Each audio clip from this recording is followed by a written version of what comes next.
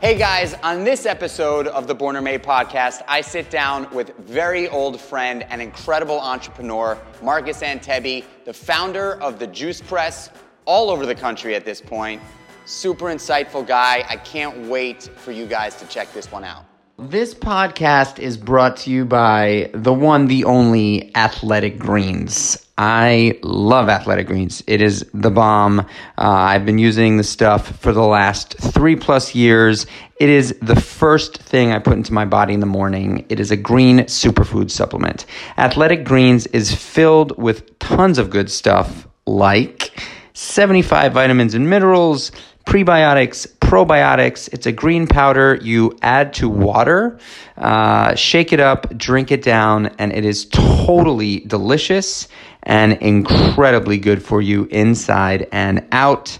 Go to athleticgreens.com/born. That's athleticgreens.com/born for 20 free travel packs with your first order of Athletic Greens. Just for you. Thank you very, very much. Marcus Antebi, welcome to the show. That was the worst intro I've ever seen in my life. So, Marcus, first of all, I just want to give you a brief... Can you bleep out cursing? No, we can curse. I don't like to curse. Okay, bleep it out. Especially online. I don't want people to think that I'm an uneducated oaf. So, the podcast that you are joining me on today is called Born or Made. And the Born or Made podcast is essentially a place where I get to meet people that inspire me, extraordinary people, leaders of industry, high performers, and pose the question, do you believe you are where you are today because you were born with an innate ability to get there, or because it was made over time? Born or made? As far as you're concerned, you didn't prepare me for this. Marcus Antebi is someone that I'm extremely excited to have on the show because... Not as excited as if I was Serena Williams, but excited nonetheless. No, I think more than Serena Williams, man. You've inspired... Because, well, like 70 million let me introduce you. A made man. So, you've made a... I mean, when I talk about you to other people, not forgetting about what you've done in your life, just in terms of business and the like, just in terms of what you've done for me in my life. Let's talk about me for a second. You saved my life. You're one of the guys that I believe it. Why don't you call me more often? You're one of the guys that sort of saw me. Got to beg this guy to get him on the phone. Struggling when I was in my early 20s. You scooped me up. And you dragged me off the street, you threw me into a ring, you taught me how to be a better person. And so I'm like, literally, you're one of these guys that is not only a mentor, but someone that I look up to in just so many different ways. And anytime I'm going through shit, that's the only time I call you, when I'm going through shit. You know what, I do that to my dad still. But you're just an incredible person. You're a fucking whack job. I love you for it. We're all crazy. Don't make me special. You also happen to have opened up a number of businesses over the years. You owned a skydiving business for a number of years. You were in the antiques business, the sort of like super high-end, super weird antiques business, selling like millions of dollars worth of antiques to like Mike Tyson. And then your last venture... I sold Mike Tyson his tiger. I'm kidding. I never sold Mike Tyson anything, but I like the way that story sounds. Yeah, no. I mean, I was thinking like, Mike Tyson. Don King. Don King. That's who I was thinking. Right. That's a great story. That's a great story. We're going to get into that story. But your last venture was a business called the Juice Press. Juice Press is obviously has made a massive impact, not only in New York, but across the country. Truly revolutionized juice in general. Your juice shop is not it's not out of the ordinary to see a juice shop growing up as a kid. But what you did was very unique, very special, and you revolutionized the juice game. And it's a monstrous business. And so I'd love to talk about that. But you are just an extraordinary dude, and you make me every time I get an opportunity to hang with you, talk to you. You inspire me, and you help me, and you've helped guide so many different paths that I've been charting down my life. Constructive criticism. You took way too long. You complimented me way too much. I'm not that special. And I want to make it clear, everyone's a whack job, and really we're all defined by what level it goes to. I would say if you studied my habits at age 50, you would say I was a very normal person. Okay, so let me deal with the post-editing of this fucking podcast, and you could just take your controlling shit and put it on the back shelf for the time that you're on this show. You said I was your mentor. Why aren't you listening to me now? I take what you say with a grain of salt, man. It takes you several months to digest it. Certain things that I appreciate, certain things, I just put it aside. He's crazy. Anyway, so you're an interesting guy, and you've sort of touched so many people, and that is, yes, a compliment, but actual fact. Like anybody who I know that knows you is sort of like, oh my God, Marcus Anteby, that guy is fucking completely out of his mind and genius. So, well, thanks. Hold on. Let me just soak that up for a minute. What I'd love to be able to do is, I'd love to be able to sort of pose the question, right? Do you believe people are born with the ability to rise to the top, or do you think that they're made over time? I'd like to get there through your story, because I feel like storytelling is ultimately the best part of these podcasts. Sure, there's so many podcasts out there. I think I can answer that question directly. Let's wait till the end. Wait till the end. It's the cliffhanger. Yeah, let's wait till the end. Let's. Why don't we go back as early as you can remember, and let's just get your story, man. I want to know your story. I have full recollection of. You're 175 years old. I'm 50. I have recollection of being in my mother's womb. Some of it was pretty. We could go back right to that moment if you want. Let's start there. Well, I have black and white images of absorbing my mother's grief, and I also can remember there being jealousy in the room. Then I was born, and there's a little bit of a blackout because I didn't have tremendous breastfeeding time with my mom. She's making up for it now, which I can say it's fine. She's still alive. It's kind of weird, and there aren't really any breastfeeding stations for guys my age. No, I'm just kidding. It's disgusting. But might not go there. So that is my early recollection. But we want to fast forward to something more relevant. No. That's incredible. If you can actually remember that. It wasn't done on my own. It was about almost 20 years ago. I had a friend that said, you got to go to this energy healer person. They do blah. And I said, stop. I'll go. Don't set it up. I don't like placebo, and I don't like hypnosis. Let me go there and see what it was. Her name was Jessica. It was in Brooklyn. I went to her house. It was lined with spiritual books and all kinds of pictures of famous spiritual people. We started talking for about 15 minutes. I was very cynical of the experience, except she was a pleasant person, and it was a nice conversation. And she said, well, I do this energy healing thing. You'll lie on the sofa. I'll wrap you in a blanket, and if you're comfortable, I put my hands on your torso. It doesn't get any weirder than that.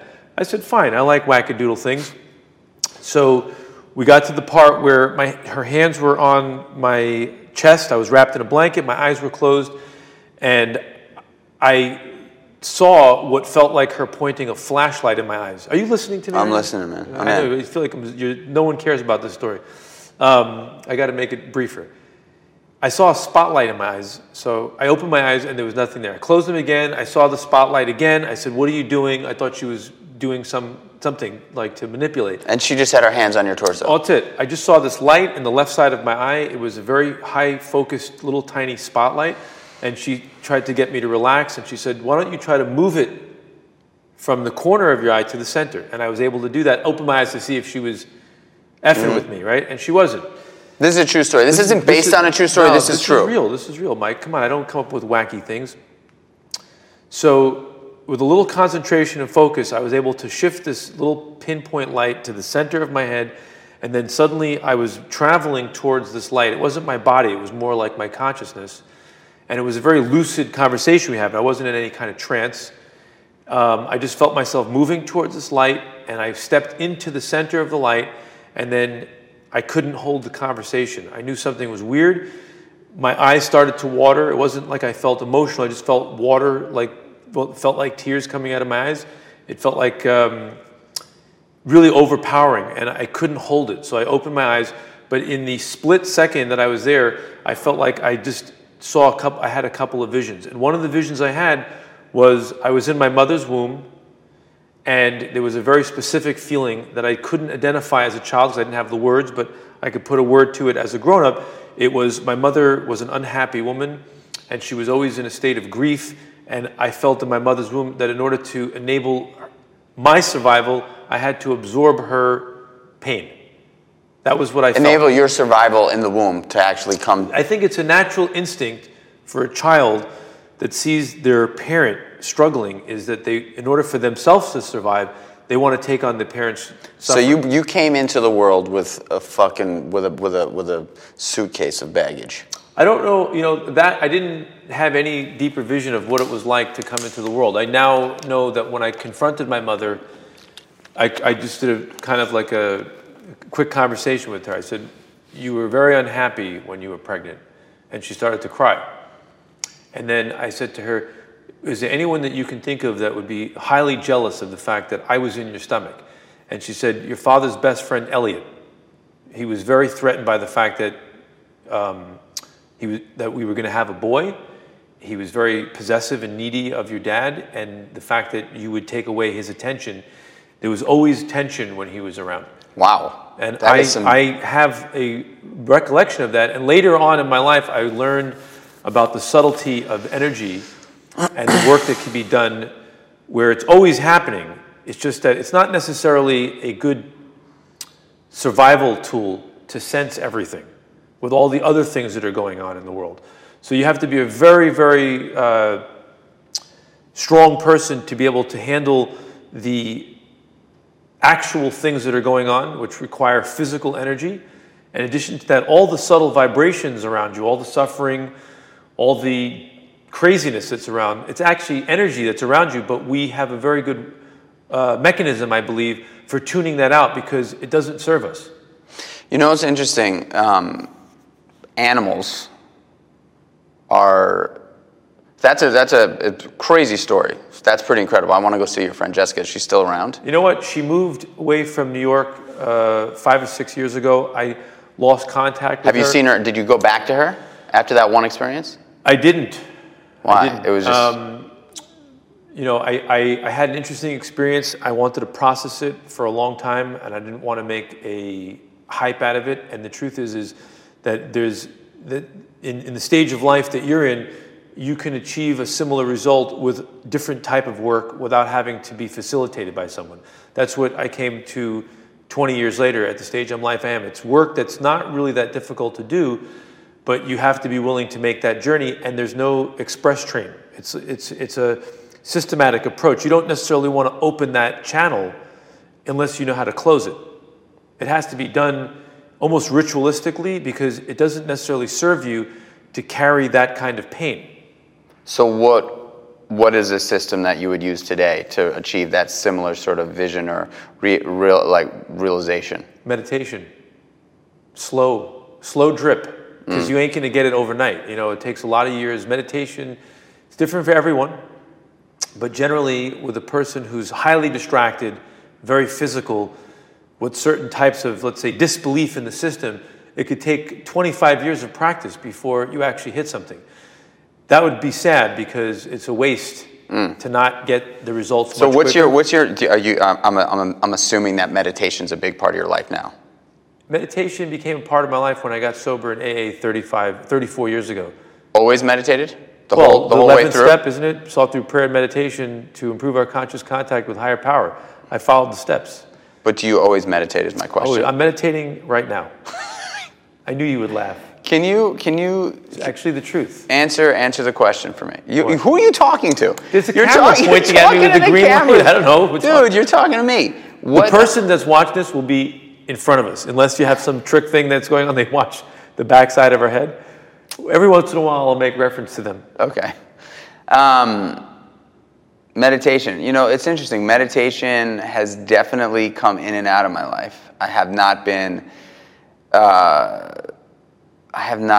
it the practice and the consistency that it probably is warranted for the kind of results I'm looking for potentially. But wait, you're one of 100 billion people since humanity has risen in this cycle. that has a problem with meditation. You're not unique. There's a little thing that gets in your way. It's called your ego. And it's brand new, and it knows everything, and it wants to do everything on its own. So why should you sit quietly and patiently and listen? So the fact that you have a problem with it, it's actually not unique. I don't think I have a problem with it, actually. I think that if I wanted it bad enough, I would do it. And it's not something that I want bad enough at this time in my life. I think it's like saying, if I wanted happiness and I wanted my arms bad enough, I'd keep them. You have to actually, it took me to just be truthful about my situation. It took me a lot of years of forceful meditation, getting nothing. Maybe at least it was just the intention of showing up for that, that had a benefit.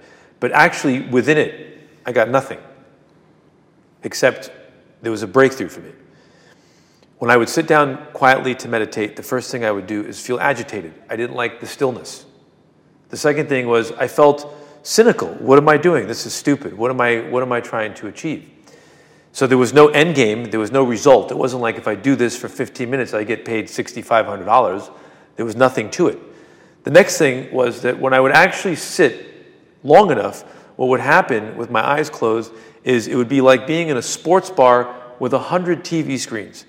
All of a sudden, every single TV screen, which represented a different thought that would rise, would be turned on. It'd be like being in this dark room with TV screens everywhere. There was the violence screen, the I'm the greatest screen, the angry relationship, the mommy-daddy issues, the what's this guy doing, I'm going to do this. This screen's everywhere playing. So it actually was a very noisy, uncomfortable room. And I felt like I didn't know what I was doing. Like when you go to the gym, it's simple. If you're going to do a 70-pound bicep curl, you're either doing it or you're not. With meditation, there was no sense of achievement. It was just me being in a noisy room, agitated. So that's why I stopped doing it until I found an accidental great teacher. And also I came of age. When you start to get older, as the body begins to contract, the opportunity for an expansion of your consciousness becomes more Who was the teacher? It came from a very weird place. It came from my general contractor who built 16 of my stores. On the sideline, he was a Native American Indian shaman. And he gave me some tips. He sat down with me and gave me some advice about meditation. And he said the right things. You know, it's kind of like having an AA sponsor that doesn't necessarily say the right things to you, so you make limited progress, but then suddenly you meet someone who just has a way of communicating with you where you can see what the investment will be, what the return on your investment will be for the time put in. Mm-hmm. But I can say very clearly that a life without having the ability to control your thoughts and be able to push the ones that don't serve you away is essentially like being helpless. It's like drunk driving, and you'll wake up one day and you will be 60 and you'll laugh and you'll say, oh my God, when I was a kid, it was amazing what motivated us. We were very good people, highly motivated human beings, but we were really just pursuing the pursuits of the body and the ego. We didn't really have a way of tapping into something much greater in us, which would have served the ego much better because the results are greater. It just takes a lot of patience. It's a very subtle thing. It's like, so this happens recently, that somewhat recently, that you made this breakthrough. It was drastic but not really. It was 25 years in the making, and my meditations were so extreme. When I said to you I'm meditating right now, I know it sounds stupid, but it's actually the truth. I'm very focused, I'm very present, I'm very mindful. That's meditation. I'm not closing my eyes. It doesn't look like what you see it look like in the movies or in a book. But to think that anything in your life isn't a moving meditation is not being mindful. It's not being present. Mm-hmm. So that's what this whole thing really comes about, full circle, is it's the ability to be in the present moment. That really is the ultimate achievement. Not be in the past, the future, or be swirling around in a tornado of thinking. Gotcha. All right, thank you for that. I hope it means something to somebody. I'm sure it will. I think that we should segue into your story, and I know that that's a part of it, but I think that we could try to figure out how to get to from your experience that you had with that woman, which was super incredible, that I would love to meet someone like that, and start from your next earliest memory. Because the idea here is to really understand who you are. And everybody has a story. Very few people tell their story sort of in detail or even know what their story is. And I believe that human beings for thousands of years truly enjoy the art of storytelling. They love to listen to stories. The podcasts that I like are really story podcasts. Even though I do enjoy interview-style podcasts, I feel like the interview podcasts that I have really, truly enjoyed that have stood out to me have been stories. I understand. You know, the storytelling, it's kind of like it works with children. When I'm talking to my daughter who's 12 years old and I become extremely intellectual and really trying to appeal to logic. It's like it's going in one ear and out the other. She zones out. If I make it into a story and I have some humor to it and there's characters and it's third party, she thinks about it. And sometimes she gets it a lot quicker. So I can understand that what you're saying is basically is you need a sort of a distraction or a lullaby so that a certain part of your brain can actually absorb the fable or the moral to the story. I'm not a great storyteller. I'm very mathematical. I try to explain, even meditation, I try to explain it to people in a very methodical, mathematical way, and I can understand that becomes very boring. I don't think it's boring. I think that, I have somewhat of an agenda with the podcast, and just I think the goal for me is to have an amazing conversation and understand who you are, because I think you're one of these guys that really sort of brings something very unique to the table. It's all brand new. You don't even know me. You haven't spent time with me. The biggest epiphany I had in the last year of my life was that I was governed by my ego. For the last 49 years. Completely. Now, luckily, I was a good person. I wasn't robbing banks and killing people and raping women. If I look back at my life, I have really nothing to be ashamed of. But I was allowing the youngest and newest part of me to move me through a world where I had much greater experience embedded in me, sort of like the knowledge that lives in a seed. Every plant, for example, when the seed sprouts, it has all the knowledge of that entire plant's history at the moment it begins to raise up out of the earth towards the sun. I found a deeper source for me to tap into, so to speak. And it includes my ego, because my ego will never go away, and I'm not being cliche. And I just want to be clear to you that I think the word spiritual is ridiculous and asinine. It's part of the story. It's a word like Santa Claus to me. No offense to anyone who follows that. It's just nonsense. Because everything in this world is a spiritual event, so to speak, but not really. Wait, let me explain it. If someone says, oh, he's a very spiritual person, then what they're doing is they're making everything else not spiritual. We're all spiritual people. We're all on a quote-unquote metaphysical journey. And it just so happens to be that we're piloting what feels like a material body, and it feels very separate from spiritual, but the physical body is a very quote-unquote spiritual thing. Well, when I think of spiritual, I don't think that if somebody says, oh, he's a real spiritual guy, that person is essentially saying that the others around him or other people are not spiritual. I think that there are certain people that have gone through some sort of adversity or not, but potentially are just closer to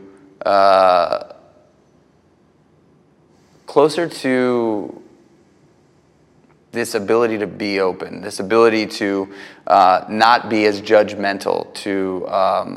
What do you mean by judgmental? Meaning, if you told me right now, hey, Mike, I've been doing something for the last 6 weeks that's been groundbreaking for me. I meditate, lying upside down with my, with blindfold. Like I could look at that and say, oh, Jesus. Well, I just want to distinguish the difference between what you're saying. You're saying that you're being less snap judgment, like immediately to a judgment that may not reveal the truth. Because ultimately, in order for you to be in the physical body, you have to make incredible judgments at every second of the day. And ultimately, in our lives, we definitely have judgments about good and bad, high and low, happy, not happy, things that we like, dislike, that surround us everywhere. But it's the idea that we make snap judgments that prevent us from seeing perhaps a greater truth. Yes, but I also believe that there's certain people that are just not open to any sort of mindfulness in the sense of how you've used the word mindfulness. Right. Like being, there are just certain, like my stepfather would never, ever, in a billion years, ever sit in a room cross-legged and try to breathe quietly. Right. With that goal in mind. What I do nowadays? I just blame the teachers. I don't blame the students anymore. If he's like that, then to me, this is a judgment. He's a little kid who hasn't touched anything. He hasn't seen it, which is fine. I'm not. By the way, I'm not trying to convert him, but I think it's a duty for everyone to keep trying to wake everyone up, because when we all wake up collectively as an organism, we improve. I would just like to point out one thing, and I think that sort of alludes to the sort of premise of this podcast, which is this born or made thing. I believe certain people were not only born or made to achieve, but I believe that certain people, like myself, I was born with, I've been told I'm an old soul my whole life, right? My whole life. That was a snap judgment right there. It was. And you don't know if it was good or bad, though. It was bad. No, it wasn't. It was like... No, come back to it. It's important. Okay. But... How could you put an age on something that's ageless? If a soul, where souls are born, is there a soul factory? Everyone's new? It makes no sense. So when someone says you're an old soul, what they're just really saying is rhetoric. If you're an old soul, then so am I. Okay. Got it. So, but I believe that I am, from as early as I can remember, more open to practicing things that require curiosity and discovery more so than your average person, right? Like my grandmother was a spiritual person.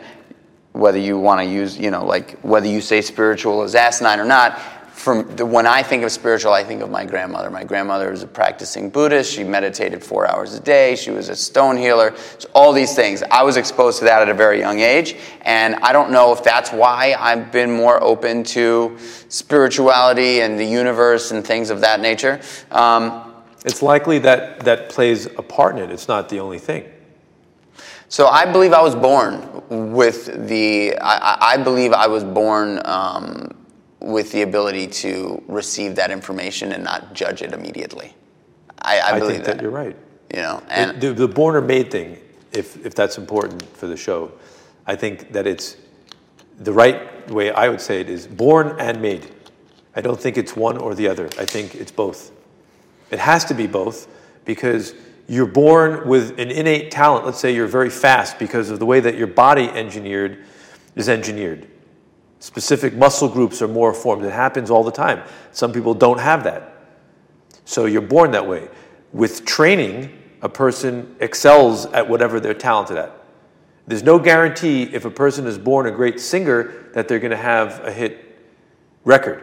Mm-hmm. And they have to practice. They have to go out and do it. So I think in the born or made category, it's a combination of both, and it's different for everyone. Some people have extraordinary talent and very little craftsmanship had to go into developing it. Some people have dyslexia when they're born, and they go on to be great scholars because they educated themselves. So I think it's a combination of both. Certainly in my own story, I would definitely say that, of course, if you look at my history, I was born to be a retailer and to be a merchant and to understand arbitrage and to have a key to a store. It's 11 generations of merchants going back to the Syrian desert where my family were probably trading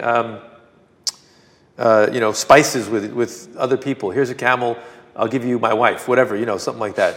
I'm sure that there was... Well, can we just talk about Marcus at Yes. 11? Like 11, 12. Do you remember that? Wow, yes. Heading into adolescence. My family of origin, we'll say it to be simple, was dysfunctional. My father was a high-functioning alcoholic. My mother was his codependent and had her own issues. Their marriage, by the time I was 11, was basically a year away from being over. They did a geographic from New York to California to try to tidy up their life, which began a new chapter in my father's life where he started to make money, and it certainly was the death blow for their marriage. They got divorced. My mother moved back to New York. So by the time I was 11, there was a lot of chaos in my life, and there were no heroes in that story. So I had the classic low self-esteem at that age. I didn't really have anything to make me feel special about myself. I wasn't extraordinary looking. I wasn't a great athlete or a prodigy piano player. I was really nothing. I was just little me. And that's very scary when you're in a strange land and you don't fit in, and your mother moves back to New York and your dad is your caretaker and he's always working. I was left to figure out life for myself to a large degree. My dad was present, but really only at nighttime. And his lessons were very sophisticated. They weren't necessarily the lessons that you would feed an 11-year-old. He taught me a lot about gambling, womanizing, and topically, alcoholism, smoking, overeating, overspending, womanizing. Great teacher in that regard. So it's no wonder that by age 13, I discovered smoking. It was a language that I already cigarettes. Yeah, it was the first thing for me was just doing this thing that everyone did at that time, every grown-up, and trying to feel grown-up, trying to connect to something. And I hated smoking from the very beginning because it was horrible, it was toxic, and I had an aversion to addiction. It was the addiction right from the very beginning that damaged my sense of self, being completely powerless. Were you addicted to anything before you tried cigarettes? No. You don't remember having? No, it was purity. I was very pure. I had my problems. I had no compulsions. There's an age of innocence where literally you're just a receptor to the problems, and they start to one by one chip away at your resistance. Mm-hmm. And there's a perfect moment in your life where you now feel what we would qualify as anxiety, which is just a buzzword. It's a nonsensical word too, in my opinion. But you're for just the conversation, I would say anxiety is it's a good way to get the conversation. Why do you think anxiety is not a real thing? I'd say it's not a real thing. I just don't think it properly. It's too limiting of a description. When you say anxiety, it sounds like a disease. It sounds like a mental illness. When really what we're saying is it's a soul sickness that's a humanity thing. It's everywhere. It's prevalent. It has been for hundreds of generations, and we can see the origin of it. But why is anxiety not necessary? Because it's too small of a word to describe. So you need a bigger word? If I had to sit down and think about it or explain it, it would be the topic of a different show. I think when a person says, I have anxiety, it's a blanket statement? It's like a curse word. It doesn't serve me. Yes, of course you have anxiety. There's volcanoes, the globe is warming, Trump is president, you got to go out and make more money. 10,000 years ago there was saber-toothed tigers and somebody was trying to come and kill you. There's a lot to have anxiety. It's a kind of a human condition. The thing that we're really talking about in the modern age is that people do not have a grounded sense of what's really happening in reality. And that, of course, is what generates this thing called anxiety. And what we have in the current world we live in, it's been like this for quite a long way, is we have things that we can reach out to try to quiet the anxiety, but they're not skillful. They don't actually succeed in that thing. And so we can very easily spend our entire adult life literally reaching for those things and not quite getting the result that we wanted. You mean just Band-Aids, drugs and alcohol? It's everything. It's spending, it's career, it's acquiring material possession, it's obsession with the passage of time. The obsession with self, it's such a limited view of what's happening. And I feel like for people like you and for me, we spend a lot of years of our lives unfolding that. And hopefully, when you hit a certain age, you literally break through and shed a lot of it, and it doesn't change a lot. You're not going to suddenly just wear robes and beads and turbans and namaste people. That's not what it looks like. That's the big mistake. It could be that. There can be people that have reached that and are walking around and saying namaste, but that's not what it is. It's present in the guy shining shoes. If he's mindful and present, and he's doing his duty, mindful and present, doing his duty, then he's in a meditation while he's shining shoes and he wants to be nowhere else. He could be awake too. So it's not really based on a condition, and it doesn't have to be called anything. Just because I made some money, or I have a certain car, or my wife looks a certain way, or I got my abs down this summer, does not mean I'm awake. Mm-hmm. That's all I'm talking about. Okay. Let's pause right there for a second to get a quick word from our sponsor. This podcast is brought to you by 10,000. Now, I've tried nearly every workout short there is over the years and have always been frustrated that it's way too hard to find the perfect pair. That's until I discovered 10,000. 10,000 makes the highest quality, best fitting, and most comfortable training shorts I've worn, period. At the core of 10,000 are 3 premium training shorts built for all the ways you train. One is built for versatility, one's built for durability, and one is built to be super lightweight and fade away while you train. They've got you covered no matter what you do, whether you're a CrossFitter, you do HIIT, you're a runner, you just lift, weekend hiking, whatever it is, they got you. Just pick the short that's best for you and how you train, and then you get the opportunity to personalize it for your individual needs with custom liners and inseam options. My favorite short is definitely the Session short. I use a 5-inch inseam with a built-in liner, and it's become my go-to for pretty much every session I do in the gym or out of the gym. The Session is super lightweight, has an insanely comfortable liner, and includes a permanent anti-odor treatment, which is awesome. Every order gets free shipping, free exchanges, and free returns. Head over to www.10000.cc. That's 10,000.cc. Use promo code BORN20 at checkout for 20% off your first purchase. After you put this gear through some workouts, I think you'll agree that these are definitely the best training shorts and the only training shorts you'll ever need. And by the way, what I'm talking about is useful in making money. So if we want to tie it back to goals, what I'm actually saying is an express train to tapping into your power to reach your goals faster. That should appeal to people. So just know that I don't.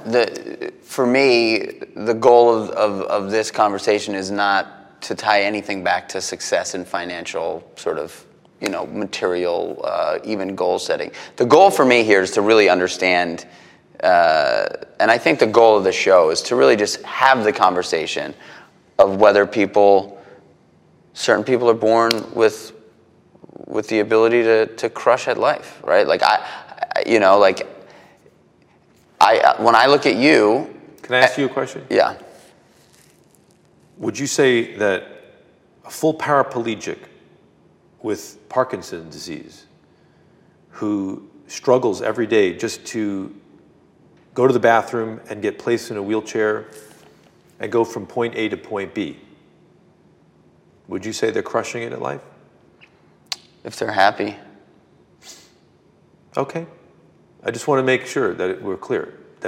So what I think we're really it's a mental thing. It's a mental thing. When you say happy, if you had to describe that to a 12-year-old, wouldn't you say happiness is acceptance of the present moment? That's a great way to put it, but I think that it's got to be more than that. I think happiness is being at ease with yourself and appreciating and being grateful. Semantics. We're saying the same thing. Yeah. I promise you we are. What we're saying is that happiness isn't contingent, painful as this is to say, it is not contingent upon anything in an external condition. Oh, it's an internal thing. It's an internal thing. 100%. And so I just laid it out. This is years of exploration, banging my head over a pole. It's written in every religion, Buddhist book, Hindu book, whatever book, the ancients, the Native American Indians, the Aboriginals. Happiness is acceptance of the present moment. Because that's really all there is what's happening now. It's nothing external. Yeah, but I hear you there. I think... Why are my shoes off? You took them off. I was just trying to be stupid. This is not really a thing that I would do. I'm just trying to be ridiculous. I just want to be clear. You know. So, I think happiness is not only accepting what's going on in the present moment, for sure. I mean, that's great if you're able to accept every single thing in the present moment. But there's got to be there's got to be a light inside of you that makes you feel good. I think happiness has a direct line to feeling good. I believe that. Which is a huge judgment, which is fine. I'm not taking that away. I'm just saying, feeling good, you have to be able to judge, because good has a judgment and a backdrop of bad. So let's just be clear from the beginning that if the prerequisite for being happy is feeling good, you're setting yourself up for something really painful in the future, because there's no guarantee that you'll always, quote unquote, feel good. But I can guarantee you with practice, you can accept whatever is happening in the present moment. I think life, I don't think happiness is something that's, I don't think people are just happy forever. I think that happiness is an average of hills and valleys, right? Like if you can, sure, of course, average, if your ups and downs average net out to content and happiness, and content and feeling good about yourself. Because I think at the end of the day, if you open up your eyes in the morning and you hate who you are, you hate the person that you're living in, you got no shot. Depends. A person can condition themselves to be very happy in hatred. It's just making clear that what we're going into now is. Listen, you're a tough guy to talk to, but no. Because I'm gonna talk to you the way I've always talked to you about recovery and about life, and that's to eliminate stupid thinking. If we're talking about mathematics, which is what we are, because it's all about math and semantics now, words are very important here, and so it's very careful for your own self that you don't set yourself up to fail. The happiness. Of course, if you're taking a lot of, pharmaceutical drugs, you can be happy and woozy back in your chair. That's not what we're talking about. What you just described as happiness to me, it is a huge component of acceptance. It's a person who's been told they have a terminal disease and they're going to be dead, has been told the worst of all news. They could find a content place in their mind, and they can be happy. I've seen it. It's possible. Sure. So one would say that true happiness is not based on walking out of a great movie, picking popcorn out of your teeth. Yes, that's a joyful, pleasurable moment. True happiness is an understanding of the true nature of reality and your acceptance of it in that moment, being present. That doesn't mean if there's something in the present moment, like there's a fire, you go, I accept the fire, it's burning for a reason. No. Go get some fucking water and put out the fire. That's not what I'm saying. Of course, you wouldn't mistake to think that I wasn't a person of action. Although a true Buddha would sit cross-legged and say, let it burn. I'm not that, and probably will never get there, because I don't think I believe in that. But I can fully understand why, when they talk about fully enlightened people like a Buddha, for example, where there's absolutely no attachment and there's nothing to teach, there's nothing to do except sit and receive. If there was a fire burning, they'd say, let it burn. That doesn't serve us. Mm-hmm. What we're saying is something totally different.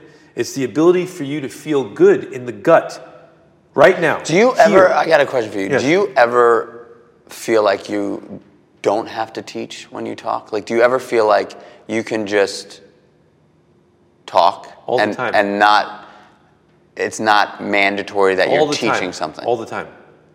You do? All the time. Because you are a teacher, there's no doubt about it. You've been a teacher for me. Remember, I'm 50 years old. I see a lot of myself in you. And the relationship that you and I have has never been equal.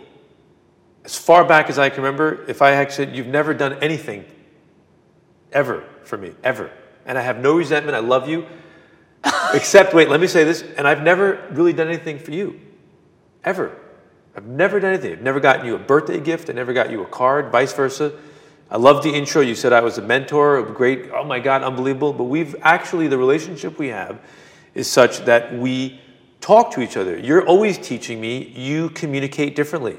Certainly, if I wanted to come to you and say, how do I manage a restaurant? I would sit and listen and say, teach me. The relationship that I have with you privately in a back room when we're talking, nothing weird or sexual or jokes or anything like that, is I look at you as a guy that has extraordinary talent, a lot of drive, very strong, made your physical body. You have a high threshold for pain. You rip to shreds your body with tattoos. You know, I get you. I really get you on so many different levels. What I also see in you, and this is not a snap judgment, is you have an incredible barrier of how you allow information in. It's almost like you either have to be beat over the head with a brick with it, or you have to say, I'm ready, I accept it. So what I'm doing with you right now, I'm not even aware, I don't care about the cameras. Who's going to see this? 10 people? I'm talking to you like a brother. Like a brother. A guy I actually love. If you drop dead tomorrow, I'd be sad. I'd shed a tear, and I might bring a rose to your graveyard. Maybe. I don't like graveyards. But I'm talking to you the way I would always talk to you. I'm trying to help you. I'm trying to help you to not suffer. I want nothing from you. And anything I'm teaching you, I'm teaching myself at the exact same moment. I'm learning, I'm regurgitating it from my mind, and it's a fist fight. It always, when we talk about stuff like this, it should never be an easy conversation. You should challenge everything I say, and vice versa, because we're trying to get to the truth. And what's the ultimate mission? To be of service. You know that. Yeah. Okay, so the idea here is, let's cut the bullshit. If this program, this video is designed to do one thing, if you got one listener and it inspired them to do better, we had a great success. So what is there to talk about? It's about awakening to the truth. You know, I Please buy my book. I It's not think my book, I'm kidding. I think that you have a way of looking at questions that come you have a way of receiving questions, and you rarely allow, and this is just me being honest with you, you rarely allow people to lead a conversation. It never, you know, and so when you say things like, I've taken sort of my ego, I've been, you know, sort of dragged by my ego over the last 49 years or so. And, you know, I think that when I talk to you, and that's why I wanted you on the show, because you are an inspirational person in my life, I think that it's very difficult for you to just be led through a conversation. You like, I keep going like this because you basically flip it. Almost every... I'm going to flip it right now. I'm going to say, I can hold your projection. You're projecting a lot of yourself onto me, and I can hold it for the purpose of both of us should have a breakthrough. The easy thing for me to do is say, look, the thing that you're pointing out, I'm assuming that you don't like it. No, I'm sitting here listening. I'll openly say, you know what, Michael, I'm an asshole. Don't kill the messenger. If I'm delivering a good message to you, all right, you know what, look at me. I'm ugly. I got a lot of tattoos. You know, I'm a weirdo. As you said before, completely out of his mind. You have a prejudice of me. You always did. No What's matter the what prejudice? You see, and you've expressed this to me, I'm not guessing or judging. You see a lot of the things in my lifestyle as me being a wacko, being crazy, but very well contained. Thank God I had a business, a job. I made some money. I have all the right accoutrement so that you don't compare me to a homeless person. I cut my fingernails, you know. Let me tell you. Let me point out. No. there's a number of so Muay Thai kickboxing, right? You introduced me to Muay Thai kickboxing, became a massive part of my life, changed my life. Love Muay Thai, still love Muay Thai. Don't do it as much as I'd like to, but I still love it. In the gym, you are known as being a little crazy. Once known. I changed. You don't, but you're going back 10 years in our history, Michael. Okay. Maybe not, but I can guarantee you sit down with This is like sibling rivalry now. Watch what I'm about to do. By the way, what do you think you're known in the gym for? I have no idea. Tell me. Being an asshole? No, I think that it's important that you focus on what I'm known for. It's your show. I'll tell you on the sideline. I'll just say I would like to know. I would like you to say it. Say it. Because I think... Irrelevant. Because it's also way behind the past. You're a different person. I can't say who you're known for today in the gym. Very different person. I think that you know very well that you have a unique personality. Arrogant? That's what I was in the gym. I came to that gym like I owned the place. I don't even know if it was arrogance. Then if you had to say, Marcus, when you were fighting and you were actually at the top of that game, I came to the gym with the idea that I was the center of the universe. It was my gym, and I came there to get what I wanted from it, and I wouldn't say that I had an understanding of the full experience of it. It took me retiring from fighting, slowing down my career. Obviously, I'm not getting bashed in the brains anymore. And it was really the one-on-one training with Steve that I still do, where I actually understood him and what he was trying to teach me. And it really was a conversion, where I understood what was at stake for me years ago was my self-esteem.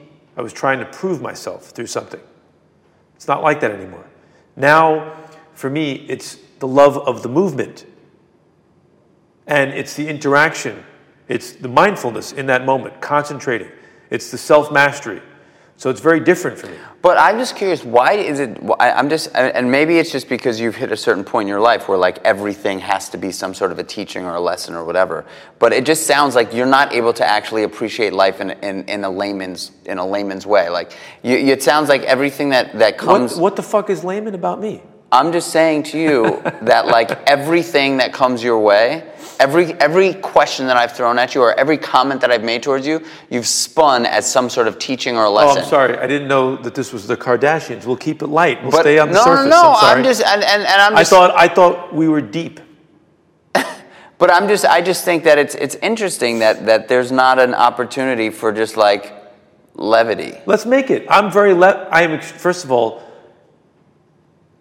I love this because where's your sense of humor? Everything I'm saying is ridiculous and funny. My friend Ralph on my podcast takes what I say and he makes fun of it, and we make it funny. But it's not, dude. I'm not condemning you. I'm just saying that I believe what's coming out of your mouth. You actually 100%, and that's why when I say you're a bit out of your mind, like everything that comes out of your mouth is as if you are a statue that people are expecting to learn from. Well, I appreciate that. That's your opinion. But do you not feel that about yourself? No. You don't? No. Not at all? Not even a little. Marcus. I don't. But the teachings and the lessons that this room, you put a microphone on me and it's an interview. This room brings that up in me right now. I'm not like that. If there's 24 hours a day, I'm like this for 1 hour out of the day. I'm busy doing 23 hours out of the day. If you came to me and said, I have a problem, I want to write a manual for training purposes, I'll go into that mode. If you said, let's go to the gym and beat the living shit out of each other, there's no talking. It's just gloves on and let's go, let's blast away. You personally bring out that side of me, and where I wonder why though. I'd like to know why. Because it's interesting. You want me to say why? Yes. Because you say stupid things. Your questions, they're ridiculous. Like what? Everything. As a person born or made, that to me is romper room. It's children's play. I'm going to answer it. By the way, I'm being an asshole right now because I do feel a little bit attacked, so I'm attacking back, and we're getting light. We wanted this is like becoming like the Jerry Springer show. So you ask me questions that are the questions that we're going head to head since we're talking honest. Let me say it in a nice way.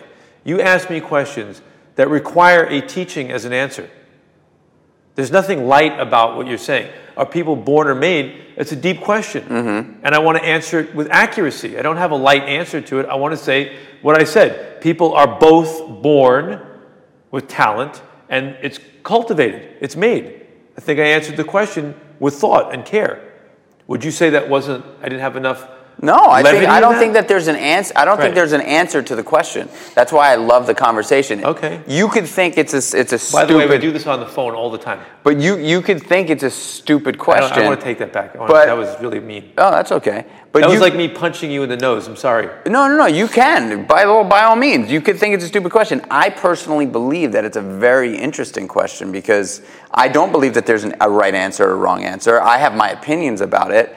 But I look at myself and I look at people that I, like you, that, I am inspired by. But what is it that you're inspired by that you can say that I'm your mentor, but when I'm mentoring you, you push back on me? Because you always do that. You're actually doing it a little now. I want to be very clear with what you're saying. I am defensive. The things that you're actually saying to me are making me self-conscious, because you're a close friend, self-conscious of my deep desire to teach, as if I don't have a very deep desire to learn. I spend all of my time learning, reading, talking to my mentors. I call one of my mentors, Fred Bishi, once a week. I got off the phone with my father before I got here. He was mentoring me. My wife is my mentor. I have a lot of people that I think I go to and say, teach me. So I do actually feel painfully self-conscious of what you're saying, as though I have to defend a position, which is that I am a very deep thinker that could be kickboxing while I'm thinking. I have that capacity. I actually find it funny that I found 15 years of skydiving to be a very deep, contemplative form of meditation and thought about my life. I wasn't getting drunk and just being lighthearted. I had fun skydiving, I had enjoyment, but I was always a very deep thinker. And that's what I think is the best part of me, is how thoughtful I am about the things that I say and what I'm doing and my relationship with you. And I love you. I don't know why, but you make it hard for me sometimes to want to actually talk to you, because I do find what you're saying to be curious. I don't understand it. I'm your mentor, I'm your teacher, but when I'm teaching, I'm flipping it. I'm confused. So you have to help me understand what that means. I think you potentially are looking a little too deep into the mentorship thing, because I feel like when you have a mentor, it's not only a mentor-mentee dynamic. It's you and I are friends. And I have other mentors that, people that I call to when I, need help with a specific thing, or just check in with on a regular basis and check in and let them know that, what's going on in my life. And so sometimes I think that, when you and I have a conversation about things, I've learned so much from you, no doubt, whether you think so or not. But I think sometimes if I pose a question, I don't think it's necessary that and maybe this is just me feeling like you, defensive, when I'm just like, hey, let's have a conversation, and then you try to tell me how to live my life, or try to potentially project something that you're going through. It's interesting that you find anything. I'm glad we're recording this. We're going to go back to the tape. It's interesting. This is fucking awesome. It's interesting that you find what I'm saying to you as me attempting to tell you how to live your life. When you're directly interviewing me and asking me a question about something, and I'm giving you my perspective on how to do it. So I think that what you might want to consider, this is me telling you now how to do something, what you might want to consider, your mentor is telling you, your favorite guru, whatever you want to call me, is you might want to consider why you feel that way towards what I'm saying. And because you said something to me about us being in business. You felt at one time that for you to involve me in your business would be difficult for you because you don't want to feel like I would take it over. And I never argued with you on that point. I don't think that that's what I did in the last 2 businesses that I had was successful. I think the reverse. I started something very complicated, worked at it like an animal, built it up, and what I did was surrender it to make it bigger. I gave it over to someone who was appropriate. It was the exact opposite of me taking over and smothering someone. It was clearly a case of me giving in and surrendering. So with you, I think it's really interesting how you feel like when I'm talking about, let's talk about recap, meditation, being present in the moment, how you feel as though I'm talking at you, not talking with you. I guess this conversation has just taken a turn in a way that I didn't anticipate because there's an agenda for the podcast. And as the host of the podcast, my goal as a host is to try like if things go just try to bring them right back. Thank God it's only your 3rd show because you got to get comfortable with the guest that veers you and bring it back. Yeah, so the goal for me is to just try to figure out how to go from to like a little bit back. I thought we were on track. Without a script, I really thought we were on track. So like that's what I'm trying to do. I'm just trying to like bring it back to like because dude, I know you have like a really interesting story and I was hoping to get it, but we're about my story. My story is simple. I was born. I've had an extraordinary life with so many different events in it. And right now, I'm here in the present moment. It's such a great story, and I regret nothing that we said to each other. I would say that personally, between each other, we should work on the. I've always known this. We've known each other how long now? 15 years. There's always been this weird sibling rivalry between us. I'll look into it myself. The fact of the matter is, I am how much older than you now? 12, 13 years? What are you? You're 50? I'm 50. Yeah, 12 years. So I met you when I was 23 and you were 40. That's right. 35. That's a big jump backwards. The essence of our relationship is I do see you like a kid brother. And that's not a bad thing. I see you as 1/2 of a generation before me. Not quite. And when I talk to you about life, I just want to help you. That's not a bad thing. At all. And I appreciate it. And when I talk to you, especially in the last year, I know that the last few times that we've talked, I'm a different person. There's a whole different message that comes out of me. It's not the same thing. Mm-hmm. In the conclusion of what I'm saying is it's never been different from the day I met you. All I had was the best interest of your help.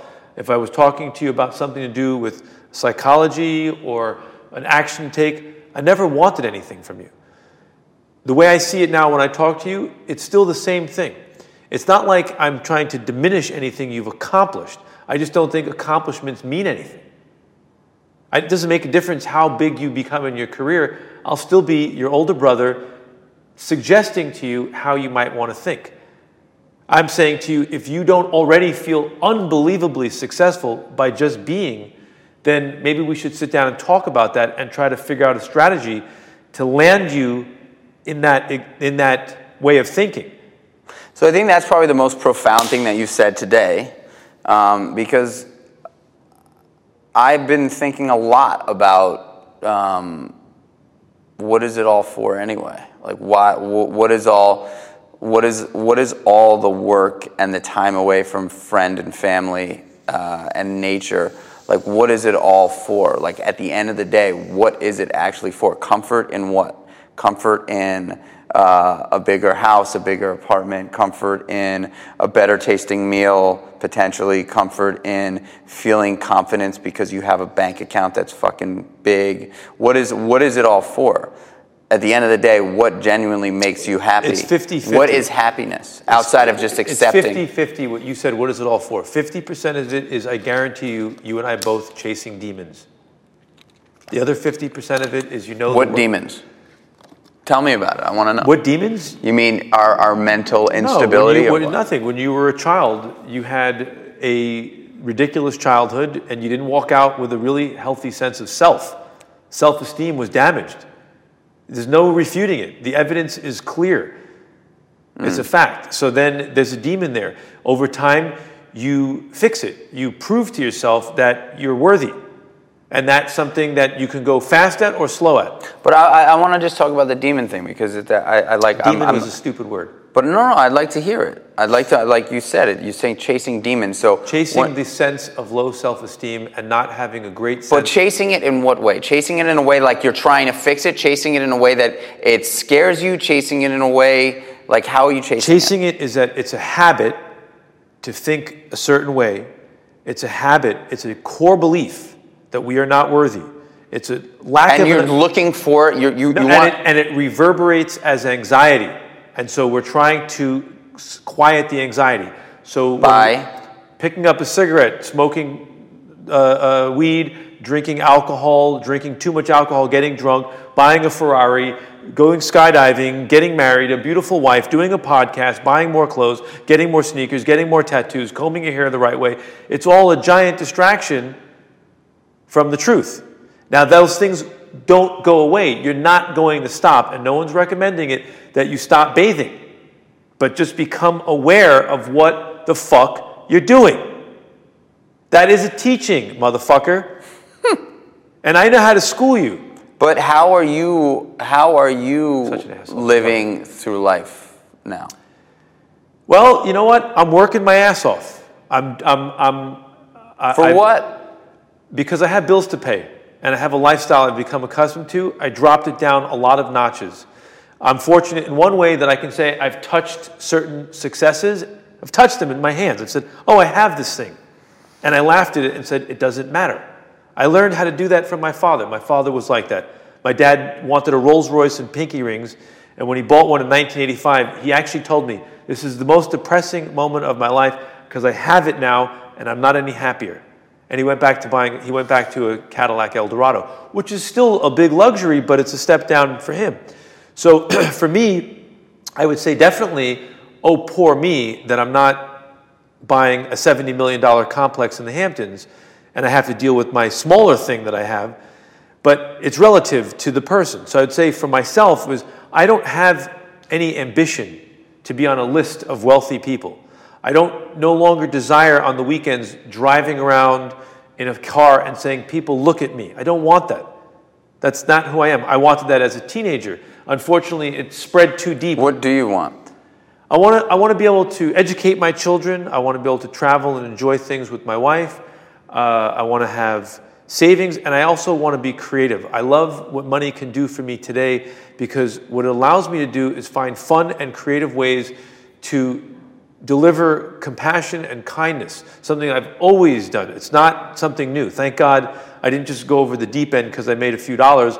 I've always been like this. I've always wanted to help you. If I have extra money now, I can do it with a postcard, I can write a book, I can pay for a podcast, I can have a parachute that says, wake the fuck up, and fly it around in the city.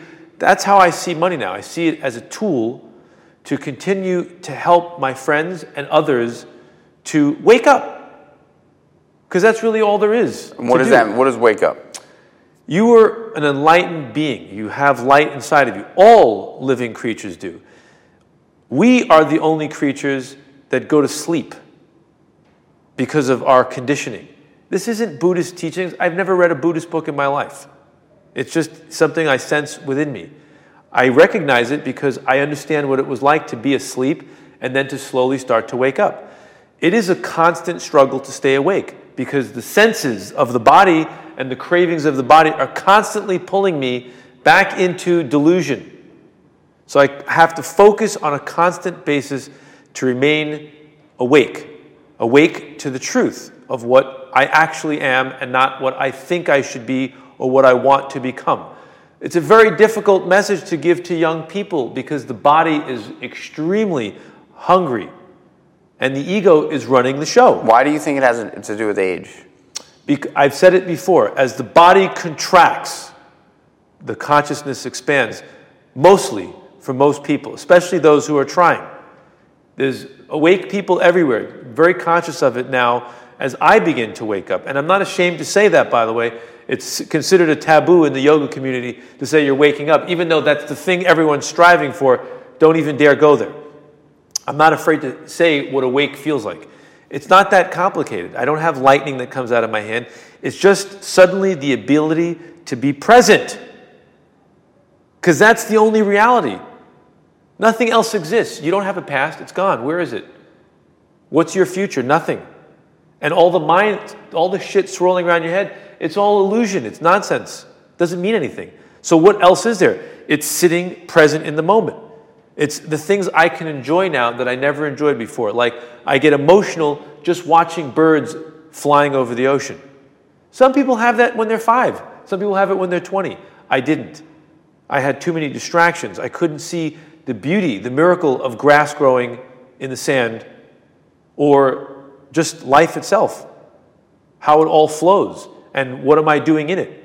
Very exciting things to think about. Is there a moment that you can point to that actually when you were like, when the switch went off? Like, is there an experience that you had? I mean, you definitely, there's something that has absolutely changed, for sure. And I'm just curious to know if there's like a moment in time that you can point to that it was like, holy shit. No, it's a very long road. It began when I first picked up a cigarette butt off the street when I was a kid to smoke it. I was seeking transcendence from my ordinary pain and suffering. And that cigarette had something in it. And it worked for a moment. I felt better. Except it was a very unskillful, ridiculous attempt, because there's a consequence to toxifying the body, and there's no meaning in it.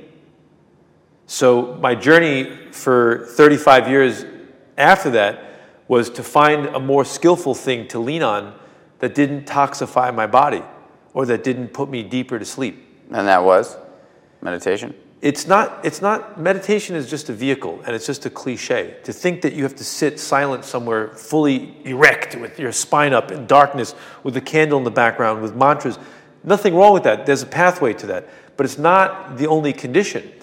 Meditation could happen when you're walking, where you're just thinking of the breath, and you're in the present moment. You're not in the future where you're going, and you're not drowning in all of your thoughts. I watch it all the time in my 12-year-old. I know when she's present, and I know when she drifts off into another moment. I can see why children do it. They don't have that kind of control over their mind yet. So it's definitely an important practice. You know, I don't mean to crack it over your head like, you know, in this format, but why not? I want to be different than your other guests. I'll lean back. We'll talk about success. Well, you know, in 1997 when I conquered my first business. You actually... Do you think that I would talk like that to you? No, but you played into your age there for a moment. You actually, there was a sign of like, there could be, if you were wearing a collared button-down shirt and a V-neck sweater over it, all the time, with a fucking pair of khakis and some loafers, I just saw it for the first time in my life. Incredible. What does the world need another form of entertainment, something as a distraction? When you watch the news at night, you listen to people, the rhetoric, the constant conversation, the nonsense, it's not helping things along.